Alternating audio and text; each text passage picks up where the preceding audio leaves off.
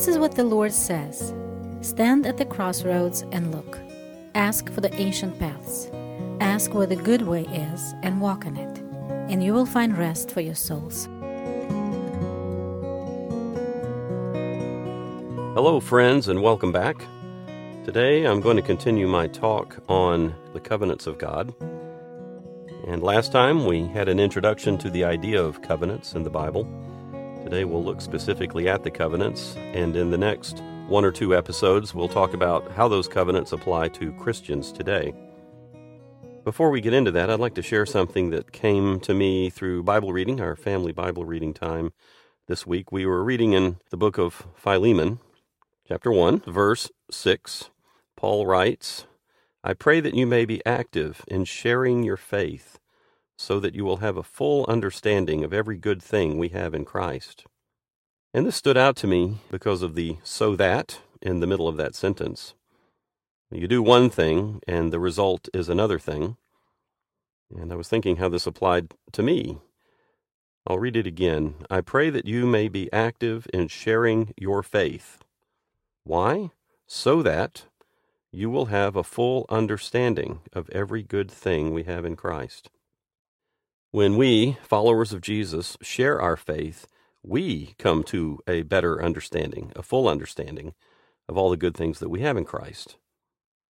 I was thinking about how that applies to me and this series of talks that I've been giving for over a year now, that as I've gathered my thoughts and prayed about what the Lord wants me to say, and pursued this and actively shared my faith with you, I have come to a better understanding of the goodness of God. My faith has been deepened. So that's a prayer for you, that you would be active in sharing your faith, so that you'll have a full understanding of every good thing we have in Christ. When we live out our faith, blessings flow. When we share our faith, of course, the blessings are flowing away from us because we're sharing the truth with someone else, but then the blessings flow to us because we have a deeper understanding then. God blesses everybody involved in that process. When His will is being done, everybody benefits. All sides benefit. So I encourage you, share your faith. If there's anything that I share with you that clicks in your mind and touches your heart, then I encourage you, share that with other people. Just say something like, I think the Lord is saying this to me, or I had this understanding that I didn't have before. And a lot of what I'm sharing with you in this podcast are things that someone shared with me, and my spirit leapt and my mind jumped. I'm like, wow, that's good. That's really good. We want to walk in the ways of God. We don't want to just float through this world, living by the ways of this world. We want to walk in the ways of God. His kingdom is completely different from the kingdom of this world. And if we're earnestly seeking Him, He will reward us. That's a promise. All right, so let's return now to the covenants. And I'll just go over my introductory remarks a little bit in case somebody's listening who hasn't heard the previous episode. And if you haven't, I encourage you to go back and listen to that.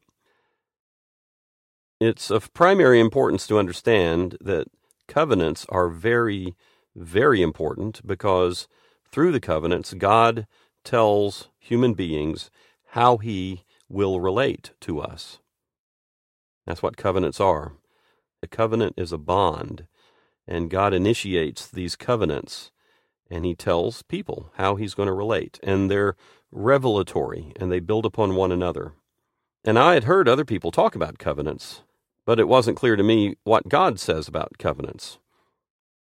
I sort of heard it in the background. So a few years ago, I decided that I'm going to study covenants and see what I can learn about it. There are lots of differences of conviction and opinion in the church. What about tithing?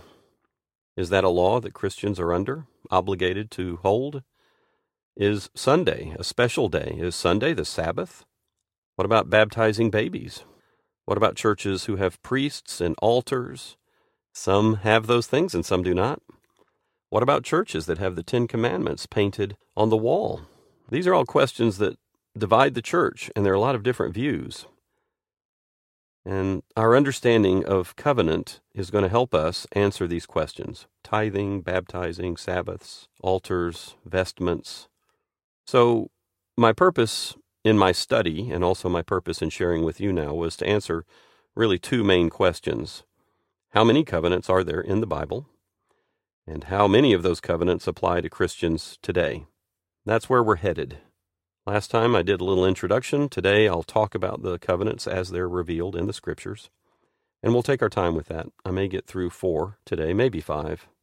The last time I answered the question, how many are in the Bible, even though different people say there are 1, 2, 3, 5, or 7 covenants. And there's good teaching about all those things, but the answer really is there are 5 covenants in the Bible. Covenants that are called covenants. I mentioned last time some people talk about the Adamic covenant, God's covenant with Adam, but nowhere in the Scripture is that called a covenant. I want to look at only the times in the Bible when God has an agreement with human beings and He calls it a covenant. Later, maybe next time or a couple of episodes from now, we'll look at how many covenants apply to Christians today. We'll have a little insight into that today, but I'll talk much more specifically about it later. I also very quickly want to remind you that a covenant is not a contract. There are 2 kinds of agreements that can bind parties together. A contract involves negotiation, and a covenant does not involve negotiation. A covenant is one-sided. It is unilateral. A covenant is made by one party toward another party, based on a promise to do something for the other party. And there are no negotiations. That's very important. When we look at the covenants in the Scripture, human beings are not allowed to negotiate with God the terms of these covenants. He will have in the covenants, in some cases, penalties.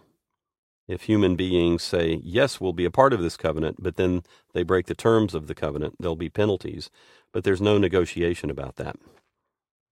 Also, I just want to remind you again that the word covenant is the same as the word testament. As I mentioned in other languages, they're actually the exact same word. The Russian Bible has the New Covenant and the Old Covenant. Those are the names for the New Testament and the Old Testament writings. And human beings often make a will and a testament, a last will and testament, and that's a will and a covenant.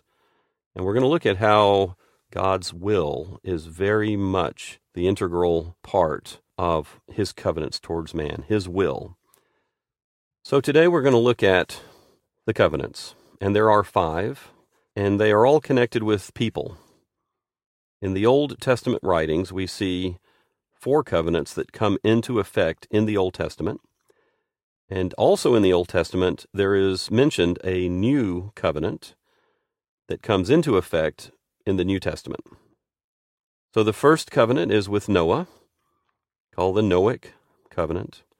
The second is with Abraham, Isaac, and Jacob, and all their descendants. That's called the Abrahamic covenant. The third covenant was made with Moses and the people of God, probably the best known. It was made at Mount Sinai. The Mosaic covenant is also called the law, and it's the only covenant that's called the Old Covenant, in contrast to the New Covenant. And there's a covenant made with King David and his descendants, the Davidic covenant. Those 4, with Noah, Abraham, Moses, and David, are all in the Old Testament, and they all come into effect in the Old Testament. And then there is the New Covenant that's mentioned in Jeremiah 31 and other places. It's mentioned in the Old Testament, and it comes into force in the New Testament. And this covenant is associated with the coming Messiah, and that is the Messianic covenant. And we see in the New Testament when Jesus says, as He offers up the cup, He says, "This is my blood of the new covenant." So we'll talk about how many of these concern us, how many of these apply to us as Gentile Christians today. How many of these 5 covenants must I live by? How many of them concern you? Now, before I get into these covenants, there's a few things I'd like to say. First of all, again, I give all credit to David Pawson, a British Bible teacher, whose notes I use in this teaching. I'll be using his system to work through these different covenants, and I really don't take any credit if you hear anything good or useful, it's coming from David Pawson, though I'll have a few comments in there as well. So as we consider these covenants, we're going to ask 6 questions of each covenant. Who was the covenant made with? What was offered? That is, what did God promise to do? Number 3, what was expected of the people with whom he made the covenant? Number 4, what is the penalty for those who break the covenant on their side, or is there a penalty? Number 5, how long will the covenant last? And number 6, what was the purpose of the covenant? First, we're going to look at the Noahic covenant that's found in the book of Genesis. And I'm going to take time to read as much as I can from each of these covenants so that you're not just listening to me talk about what it says. We'll read what the Bible says about these covenants. So I will start reading at the tail end of chapter 8 in the book of Genesis. This happens right after the flood is over, and Noah and his sons and his wife and his sons' wives have all come out of the ark. And starting in verse 20, we read, Then Noah built an altar to the Lord, and taking some of all the clean animals and clean birds, he sacrificed burnt offerings on it. And the Lord smelled the pleasing aroma, and said in his heart, Never again will I curse the ground because of man, even though every inclination of his heart is evil from childhood. And never again will I destroy all the living creatures as I have done. As long as the earth endures, seed time and harvest, cold and heat, summer and winter, day and night will never cease. Now in chapter 9, verse 1, Then God blessed Noah and his sons, saying to them, Be fruitful and increase in number, and fill the earth. The fear and dread of you will fall upon all the beasts of the earth and all the birds of the air, upon every creature that moves along the ground, and upon all the fish of the sea. They are given into your hands. Everything that lives and moves will be food for you. Just as I gave you the green plants, now I give you everything. But you must not eat meat that has its lifeblood in it. And for your lifeblood I will surely demand an accounting. I will demand an accounting from every animal, and from each man too I will demand an accounting for the life of his fellow man. Whoever sheds the blood of man, by man shall his blood be shed. For in the image of God has God made man. As for you, be fruitful and increase in number, multiply on the earth and increase upon it. Then God said to Noah, and to his sons with him, I now establish my covenant with you, and with your descendants after you, and with every living creature that was with you, the birds, the livestock, and all of the wild animals, all those that came out of the ark with you, every living creature on earth. I establish my covenant with you. Never again will all life be cut off by the waters of a flood. Never again will there be a flood to destroy the earth. And God said, This is the sign of the covenant I am making between me and you and every living creature with you, a covenant for generations to come. I have set my rainbow in the clouds, and it will be a sign of the covenant between me and the earth. Whenever I bring clouds over the earth and the rainbow appears in the clouds, I will remember my covenant between me and you and all living creatures of every kind. Never again will the waters become a flood to destroy all life. Whenever the rainbow appears in the clouds, I will see it and remember the everlasting covenant between God and all living creatures of every kind of the earth. So God said to Noah, This is the sign of the covenant I have established between me and all life on the earth. So that's ending in Genesis chapter 9, verse 17. So let's answer some questions about this. Who was the covenant made with? It was made with the entire human race. It was 8 people at the time. And every person and every animal. And the earth, every living creature is benefiting from this covenant at this moment. What was offered? What did God promise to do? God promised the survival of all living creatures. Food and the seasons would never cease as long as the earth exists, and he's kept that promise all the way up to today. The third question, what was expected of the people with whom he made the covenant? What were the terms? Well, the Lord said, I'm going to put a reminder in the sky, and that rainbow is a reminder to God to keep the covenant. People have called the rainbow God's wedding ring in the sky. One part of this covenant is an expression of the sanctity of human life. God promises to keep us all alive, that we would have the seasons and food, but that we must treat life as sacred. If anyone kills another person, then that person loses their right to their life. I know this is very controversial, but here in this covenant, God is saying that the sanctity of human life demands capital punishment. If a human being takes the life of another human being, then they have lost the right to their life. And we also notice in this covenant that God permits human beings to eat meat. Up until now, humans had been vegetarian. And God also says that we should not eat meat with the life blood in it. This is a theme that continues all the way through the Scriptures.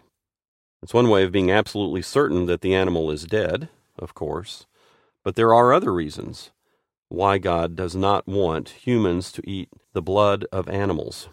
We'll talk some more about that, and you can also go back and listen to my talk on communion. I did that a while ago. You'll have to search around for it, I think. Why is it that God doesn't want us to take the life blood of animals into ourselves? So God was saying, in this covenant, do not eat flesh with the blood in it, because the life is in the blood. The fourth question, what is the penalty for those who break the covenant? Is there a penalty? And it's interesting, there is no penalty for not keeping this covenant. God doesn't put a penalty clause in this covenant. Number 5, how long will this covenant last? And God says, this will last as long as the earth remains.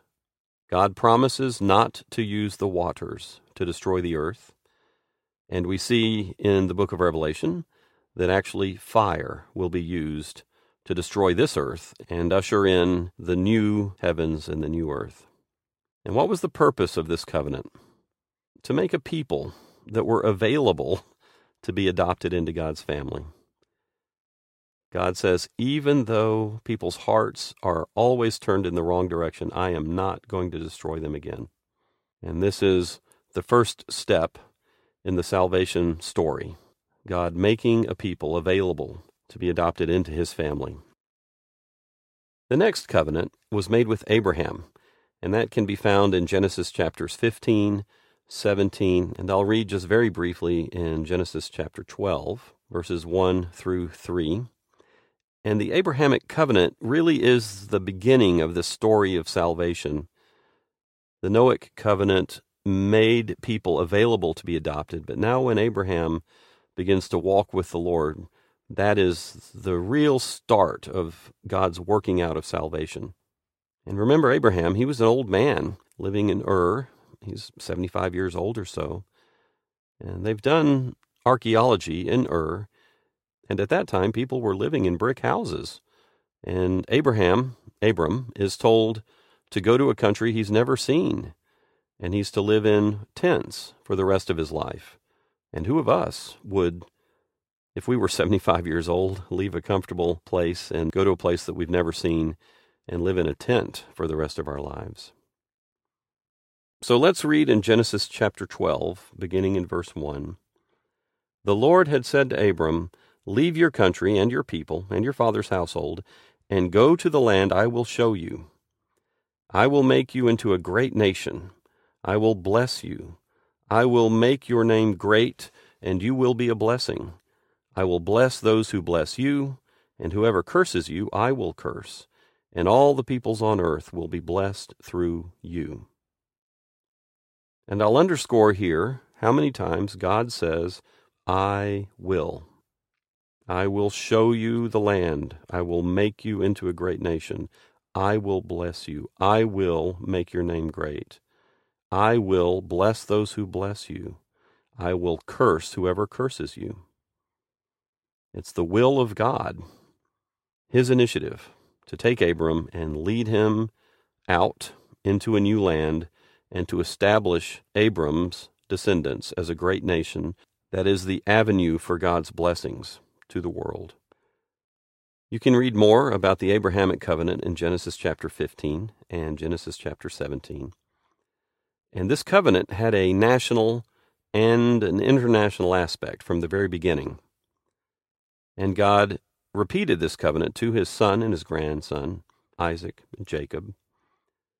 So who was this covenant made with? It was made with Abraham, and then it was reaffirmed with Isaac and Jacob. And what was offered? The second question, what did God promise to do? Well, we see God making promises to two groups here. There is a national promise for Abraham and his descendants, that there will be many, many descendants. Well, let's look at Genesis chapter 15. See a little bit more about this covenant. After this, the word of the Lord came to Abram in a vision. Do not be afraid, Abram. I am your shield, your very great reward. But Abram said, O sovereign Lord, what can you give me, since I am childless, and the one who will inherit my estate is Eliezer of Damascus? And Abram said, You have given me no children, so a servant in my household will be my heir. Then the word of the Lord came to Abram. This man will not be your heir, but a son coming from your own body will be your heir. God took him outside and said, Look up at the heavens and count the stars, if indeed you can count them. And then he said to him, So shall your offspring be. Verse 6, Abram believed the Lord, and he credited it to him as righteousness. The Lord also said to him, I am the Lord who brought you out of Ur of the Chaldeans to give you this land, to take possession of it. And then we skip down just a little bit further. Verse 18, On that day the Lord made a covenant with Abram. So we see that there was a national promise for Abram and his descendants, that God would give him many, many descendants, and they would have their own land, which would be theirs forever. God gives them ownership in this covenant, though they had not taken the land, but God gave it to them. Under the Mosaic covenant, which we'll talk about soon, they occupied the land, but here they are given ownership. The other part of this covenant is an international promise, and it's for the nations, that through the descendants of Abram, God would bless the families of the earth, but he would also curse people through that family. People who curse the people of God will be cursed by God. And there are millions of people in the world today that are cursing the people of God. And God is going to keep that promise. I'll very quickly say that here is when Abram's name is changed. God says, I will not call you Abram anymore. Your name is now Abraham. Abram means exalted father, and Abraham means the father of multitudes. So the third question, what was expected of the people with whom God made the covenant? What were the terms of this covenant? And here we see Abraham, Isaac, and Jacob should have faith. Abraham believed God, and his faith was credited to him as righteousness. Abraham, Isaac, Jacob, their descendants are not perfect, but God was expecting them and all of us to believe in God, and that was enough. This statement that Abraham believed God and it was credited to him as righteousness, that's found in Genesis, as we just read, chapter 15, Psalm 106, and Romans chapter 4. We need to remember that long before the Mosaic Law was given, this is the way the Lord wants his people to be, that we would have faith in him, and that faith will be credited to us as righteousness. And this is the first step, the beginning of the story of salvation, that Abraham and his descendants are to be a people of faith. Well, what was the penalty for those who break this covenant? Was there a penalty? And yes, there was a mark for this covenant, and that was the mark of circumcision, that the males would bear on their bodies a mark that was proof of them being a part of this covenant. And anyone who refused that mark would be cut off from the covenant, would be cast out from the people. Well, how long will this covenant last? And this one is permanent. The Noahic covenant lasts as long as the earth lasts. This one goes on even beyond that. What was the purpose of this covenant? That there would be a people, a group of human beings on the earth that would mediate God's blessings to others. And this is the beginning of the understanding of a kingdom of priests. That God now, in not only saying that he'll preserve life, he's saying, I'm choosing a people who will be my avenue of my blessings and my curses to others on the earth. Well, now we come to the Mosaic covenant. And this is perhaps the most familiar one.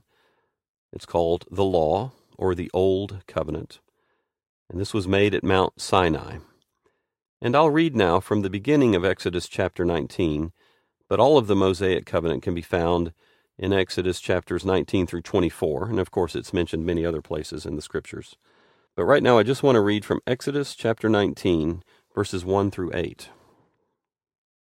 In the 3rd month after the Israelites left Egypt, on the very day they came to the desert of Sinai.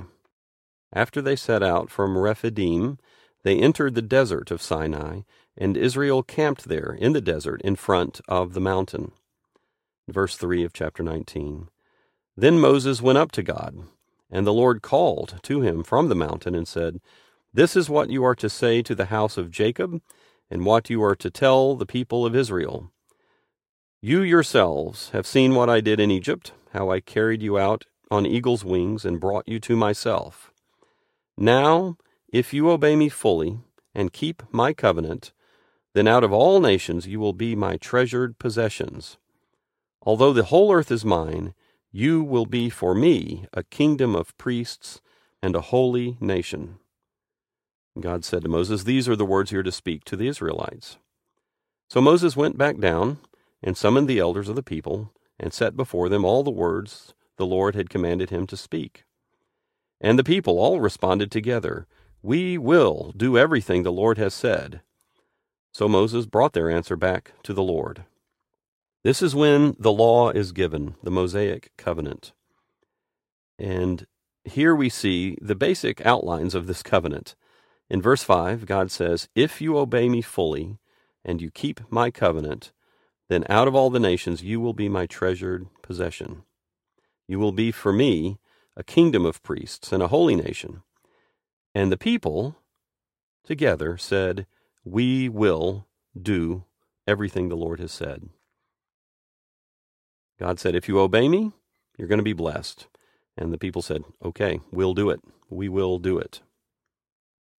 So looking at the Mosaic covenant, it's just very important that we understand it well.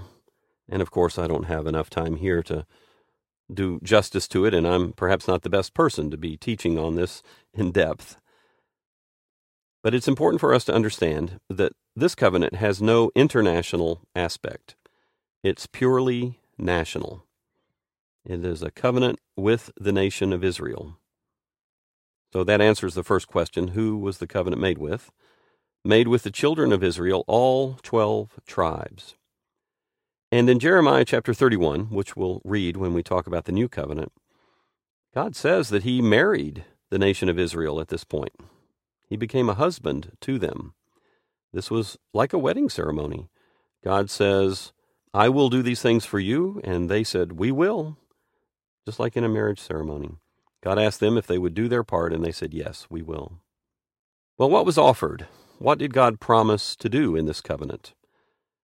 Well, the covenant concerned the land that they were about to enter, and it was the condition upon which they would receive it. God promised to bless them with health and provision and protection as they moved into the land, and he was laying out the laws of how they were to live. What was expected of the people? Well, God said, if you keep my laws, you must live my way, you must live right. Well, how many laws did he give them? Most will say it's the 10 Commandments, but actually, in the Mosaic Law, there are 613 laws. The 10 big ones, the 10 Commandments, the basic laws, and what we might call 603 bylaws. And these laws concerned every part of life in the promised land. There were laws about sewage disposal, diet and clothing, marriages, divorces, worship. It was the law about every single aspect of life for the nation of Israel. God said, I will bless you if you keep my laws. And if you don't, you'll be more cursed by me than anybody else in the world. It is important to understand that the Mosaic covenant differs very significantly from the Abrahamic covenant and later biblical covenants, because it's conditional, in that the blessings that God promises are directly related to Israel's obedience to the Mosaic law. If Israel is obedient, then God will bless them. But if they disobey, then God will punish them. And the blessings and curses that are associated with this conditional covenant are found in detail in Deuteronomy chapter 28. And I think I'd like to take a little time to read the blessings and the curses, because this is very important as we consider which of these covenants apply to us. So looking in Deuteronomy chapter 28, we're going to see how important this is, what the Lord says about this particular covenant. Starting in verse 1 of chapter 28 of Deuteronomy. If you fully obey the Lord your God and carefully follow all of his commands that I give you today, the Lord your God will set you high above all the nations of the earth. All these blessings will come upon you and accompany you if you obey the Lord your God. I'm going to underscore these ifs. If the nation of Israel fully obeyed the Lord, then he promised to bless them. And he says, you'll be blessed in the city and in the country. The fruit of your womb will be blessed, and the crops of your land. Your basket and your kneading trough will be blessed. You'll be blessed when you come in and blessed when you go out. There's lots of blessings in the first part of Deuteronomy chapter 28, and it is all conditional on them being fully obedient to every law. In verse 9, it says, the Lord will establish you as his holy people, as he promised you on oath, if you keep the commands of the Lord your God and walk in his ways. There's the if. Down in verse 13 is a familiar verse to some people. The Lord will make you the head, not the tail, if you pay attention to the commands of the Lord your God that I give you this day and carefully follow them. You will always be at the top, never at the bottom. This is conditional. If the nation of Israel kept all of his commands fully, then the blessings flow. However, starting in verse 15, we see what happens if they do not fully obey. Verse 15, however, if you do not obey the Lord your God and do not carefully follow all his commands and decrees that I am giving you today, all these curses will come upon you and overtake you. You will be cursed in the city and cursed in the country. Your basket and your kneading trough will be cursed. The fruit of your womb will be cursed. In verse 20, it says, the Lord will send you curses, confusion, rebuke, sudden ruin, diseases, scorching heat, drought, blight, mildew. These curses come if the nation of Israel is not fully 100% obedient to the law. Without giving too much away, I'll say that there are some Christians who think we are under the law, still under the Mosaic law, and they will quote the first part of Deuteronomy chapter 28, that God has promised us all these wonderful blessings, but they do not quote the second part of Deuteronomy chapter 28, where God promises all these curses for anyone who does not fully obey the Mosaic law. So the blessings and these curses are associated with this conditional covenant. If Israel is obedient, then God will bless them. But if they disobey, then God will punish them. The Mosaic covenant is especially significant because in it God promises to make Israel a kingdom of priests and a holy nation. That's in Exodus chapter 19. Israel was to be God's light in this really dark world that was all around him. Israel was to be separate and called out, a holy nation. That's what holiness is, to be separate and called out, so that everyone around them would know that they worshiped Yahweh, a God who makes covenants and keeps covenants. Well, the fourth question, what is the penalty for those who break the covenant? Is there a penalty? Well, it's important to know that God gave them the freedom to say no. He asked them, will you keep all my laws? And they were so grateful that God had gotten them out of Egypt, that they said, yes, we will. We'll do them all. And then God said, well, then you can keep the land. But if you break this covenant, then I'm going to bring natural disaster on the land. That's earthquakes and droughts. And I'll bring human enemies who will occupy your land. I'll scatter you all over the whole earth. In Deuteronomy chapter 28, God says, this is how I will curse you if you don't keep my commands. And the essence of this covenant is the disobedient will be cut off. Under the Mosaic law, the disobedient are cut off from the life of God. The fifth question, how long will this covenant last? And here it's very important that we understand this very well. This covenant is temporary. The Noahic covenant would last as long as the earth lasts. The Abrahamic covenant goes on forever. And this covenant, the Mosaic covenant, the law, is temporary. And in the New Testament, we're told why. We'll talk about this next time. This covenant, the Mosaic covenant, the law was only until the Messiah came. This covenant prepared Israel for the Messiah. This covenant taught them what was right and what was wrong, what was clean and what was unclean. This is the time, under the Mosaic law, when God reveals how straight He is and how crooked human beings are. But there was one thing that this covenant does not do. God did not promise that He would help Israel keep those laws. That's something that is not a part of this covenant. He does not promise to help. And we're going to see that contrast when we talk about the new covenant. And actually, within days, they had broken the laws. Remember, they started worshiping the calf down at the base of the mountain. And God killed 3,000 Israelites for their disobedience. And I want you to remember this number 3,000 because it's going to come up again in the new covenant. But within days, the nation of Israel had broken their agreement, and God punished them for it. The disobedient will be cut off. Now, I'd like to read a quote from an article that I read in the Atlantic Monthly a while ago, and it's regarding people who live by the law.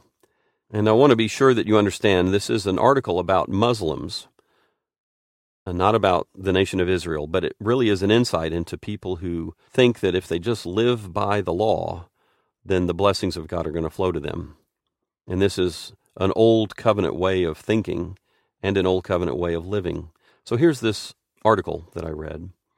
Quietist Salafis believe that Muslims should direct their energies toward perfecting their personal life, including prayer and rituals and hygiene, much in the same way that ultra-Orthodox Jews debate whether it's kosher to tear off squares of toilet paper on the Sabbath, because they might think that that counts as rending cloth. They spend an inordinate amount of time ensuring that their trousers are not too long, that their beards are trimmed in some areas and shaggy in others. And through this fastidious observance, they believe God will favor them with strength and numbers. So again, this is about Muslims who are living this legalistic life. It's very much the same way that ultra-Orthodox Jews talk about different things. So I'll underscore this one sentence. Through fastidious observance, they believe that God will favor them with strength and numbers. That is very much an old covenant way of living. And that's what God was revealing. He was showing His holiness. He was showing what is true and right and telling people they had to live by that law 100%. But that way of living, that way of thinking, that understanding of our relationship with God is not for us today. That was a temporary covenant made with a particular people in a particular circumstance. Well, what was the purpose of this covenant? Well, this was a demonstration of God's divine righteousness and the need for forgiveness. These are things that had not really been revealed up until the time of the Mosaic Law. A full expression of God's righteousness, His demands for purity. And since human beings don't keep those laws very well, There's the need for forgiveness and the need for sacrifice and regular sacrifice under the law.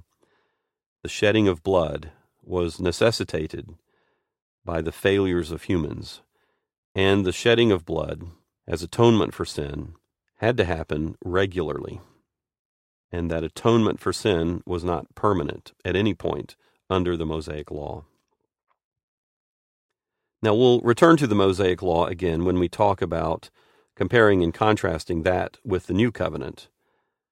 But for now, I'll move on to the next covenant, which is the covenant that was made with David, the Davidic covenant. This can be found in 2 Samuel chapter 7, verse 16, and I'll read that. Your house and your kingdom will endure forever before me. Your throne will be established forever. That's what the Lord says to David. In Chronicles chapter 21, this is called the covenant, that God made this covenant with David. And this covenant is summarized in 1 Chronicles chapter 17, 2 Chronicles chapter 6, and as I mentioned, 2 Chronicles chapter 21. Well, who was this covenant made with?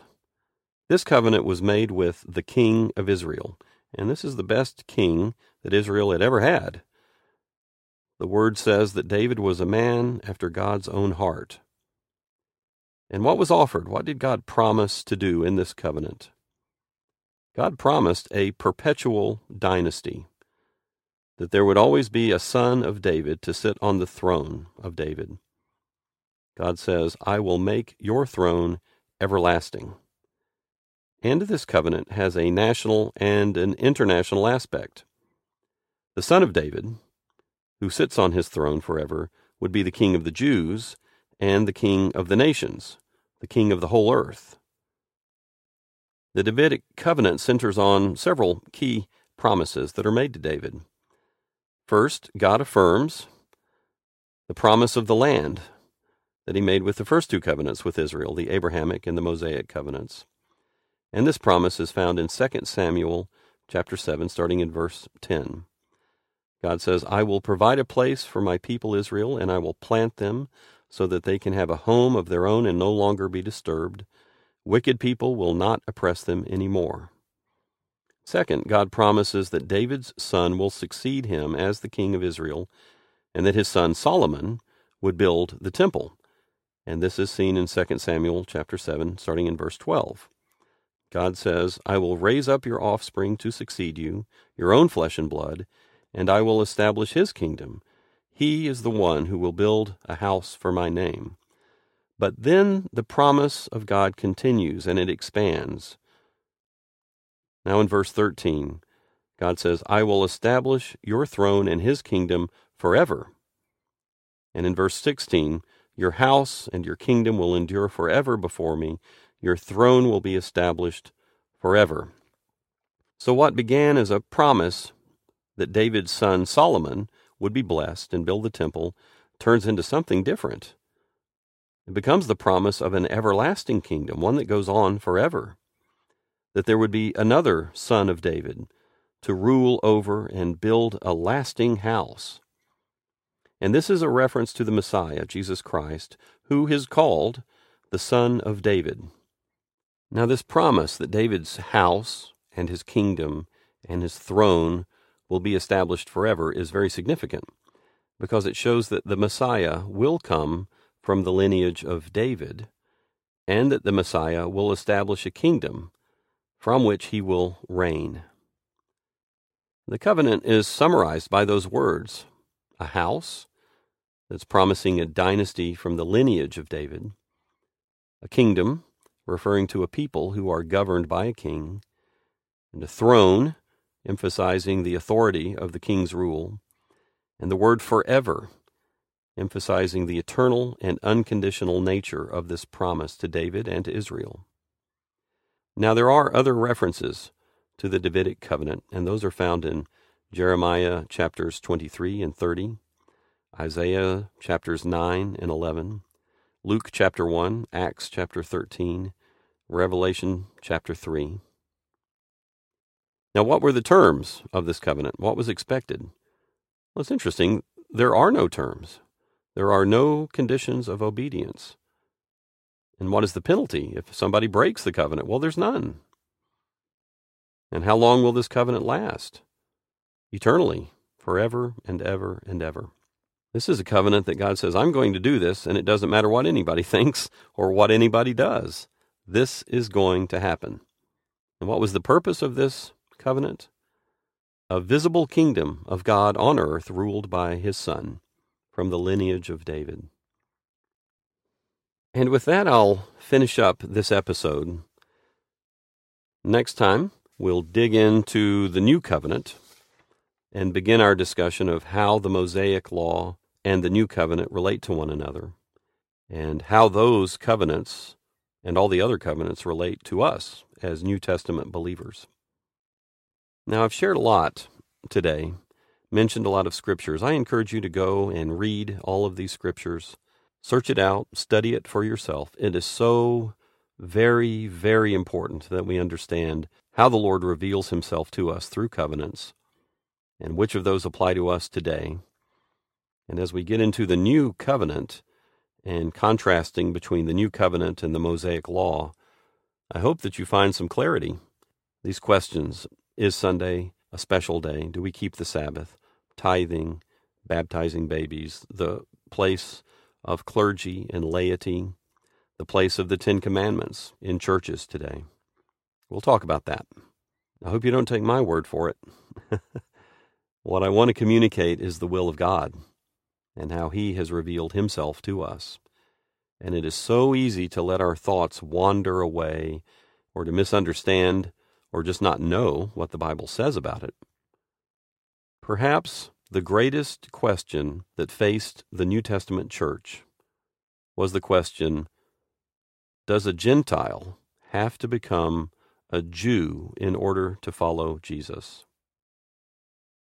Does a Gentile have to come under the Mosaic Law in order to be a follower of the Messiah? That was a very, very important question, and several of the books of the New Testament are written to address that. That question is addressed in the book of Acts, book of Romans, Hebrews, Galatians, and it is one of the most important questions that we have today. Are we, Gentile followers of Jesus, obligated, expected, commanded to follow the Mosaic Law in order to enter into the kingdom of heaven? That's a very, very important question. And we'll talk about that next time and perhaps the time after that. And so until then, friends, I pray that the Lord will reveal to you his will and his ways, especially as they relate to covenants.